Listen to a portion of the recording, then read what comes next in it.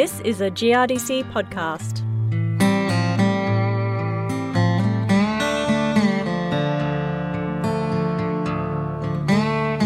Farmers and their agronomic advisors are always aware of the health of their soils. It's a given. When nutrients are used, they are replaced. But what's not easy to replace is soil organic matter and the carbon it contains. And that leads to a very significant issue for farmers. Nitrogen is the case in point. Soil nitrogen is intrinsically linked to soil organic carbon. And as soil organic matter levels have fallen over time, farmers have turned to manufactured nitrogen to maintain levels of nitrogen in their soil.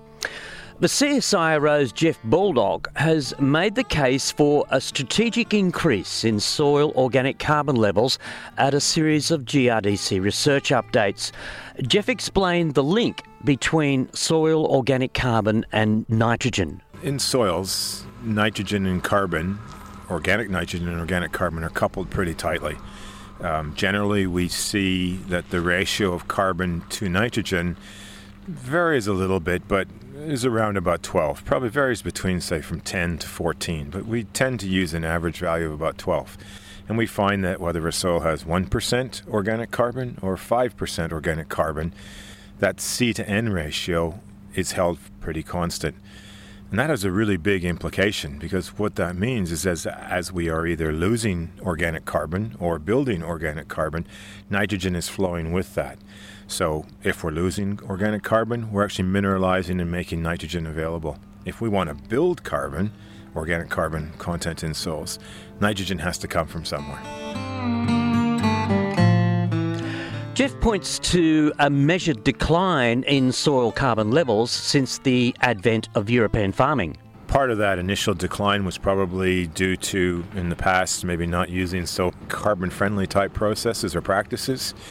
We've probably arrested at least a portion of that decline with the movement to some more carbon-friendly practices like stubble retention, reduced tillage.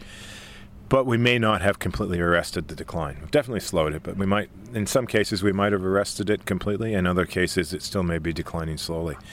But typically what we're finding is that agricultural systems tend to carry, on average, about half of the carbon that they used to carry in their pre-cultivated, more native type state. If the carbon values and the ability of the soil to deliver that nitrogen is dwindling or being reduced because the soil carbon values are dropping, then we won't get the same supply of nitrogen as we go forward. So a soil that has 1% carbon, for example, won't be able to supply as much nitrogen to a crop as a soil that has 2% carbon, because the nitrogen is following those carbon contents. So as our carbon values are dropping, the ability of the soil to supply nitrogen to the growing crops is also dropping. So, what's the answer? Well, it comes down to either more kilos of applied nitrogen or increasing organic matter, or both. Right, it can be added through fertilizers, for example. That nitrogen could go into the system through fertilizers, be taken up by plants, end up in plant residues and back into the system. It could also be fixed biologically by legumes, by the rhizobia, a living insect in legume roots. And there is an amount that we think is fixed, what we call by free-living organisms. Just organisms that live in the soil can also fix some nitrogen. We'd like to see legumes providing a big component or a significant component of the nitrogen into agriculture systems, because it tends to go in with carbon, and therefore you have this potential to build organic matter at the same time. Because they're intimately hooked together as well as carbon is being decomposed. If, for example, microbes that are doing that decomposition don't have enough nitrogen or aren't getting enough nitrogen from the materials they are decomposing, they'll actually compete with plants for that available nitrogen. If a farm becomes more and more reliant on external sources of nitrogen, like not nitrogen, say, that's fixed by legumes in a rotation, but nitrogen that's coming in the bag, so to speak, their cost function becomes more under the control of external factors. And I think if possible, most farmers would rather have the costs under their own control rather than under the control of external factors. Okay, so more legumes in the system seems to be the sensible approach, and GRDC is investing research dollars in that outcome. For instance, just recently I was on the Riverine Plains where the Pulse Check program was helping continuous cropping growers come to grips with introducing legumes in acid soils. Jeff Baldock has another idea. He thinks putting a value on soil organic carbon would give farmers an extra incentive to grow legumes. He admits it wouldn't be easy and he doesn't have the perfect model, but he says it may be possible to put a dollar value on soil carbon despite the many different soil types. But Jeff says what's needed is a long-term strategic approach to increasing soil carbon and soil nitrogen. What we're going to have to start being able to do is say, all right, I might want to grow a green manure crop, for example, or a brown manure crop. And it might even be a pasture that I'm growing, or a vetch or something. And I'm growing it as a cropper specifically just to rejuvenate my nitrogen supply and build a bit more organic matter.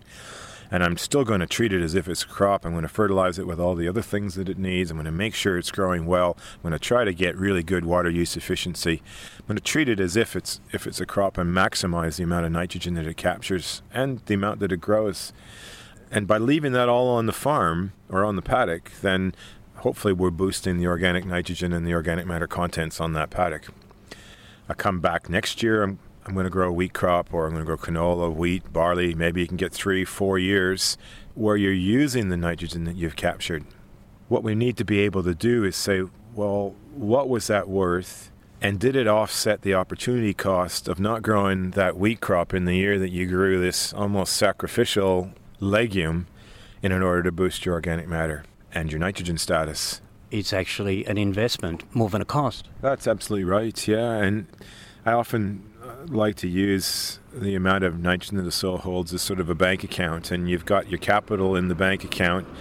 That's the amount of nitrogen that's there. And if you draw down that capital all the time, and we know on average a lot of Australian farming systems are actually net exporters of nitrogen, so they're drawing the nitrogen capital of the soil down. If you don't stop every once in a while and put a bit more back in, like top up your bank account, then eventually you run out. Now, I don't know how far we can push it. I don't know how far down the nitrogen can fall before we've crossed that threshold. But in my view, what we'd like to do is to build it up. We can use it then, but then build it up again and go into another phase of building. So if we can do that, then hopefully, and we'd need to do the analysis to say this, but the question would be, I guess, two questions. One, is the opportunity cost in that building phase compensated for by the benefits you get subsequently? And the other one, and maybe the more important one, is what's the long-term impact going to be? In 20 years from now, a system like I've just described, is that still going to be running well, able to support growth? Whereas one where we haven't taken the effort to build organic matter and those values have come down and we become more and more reliant on fertilizer in that system, what's the impact of that? If prices for fertilizer go up, if when we use fertilizers we've got to be worried about acidification. There's a lot of things to be thinking about in terms of what else could be going on and where could we end up in that 20-year time frame? Will we still be as productive? Will we still be targeting as high a yield? Now, there's some food for thought. As I travel around the countryside, I'm hearing from many people about nitrogen, in particular using it more efficiently, getting more bang for the buck. Jeff Baldock urges farmers to think long-term about their soil nitrogen reserves and how they're going to replace those reserves as they are used from the bag or from soil carbon.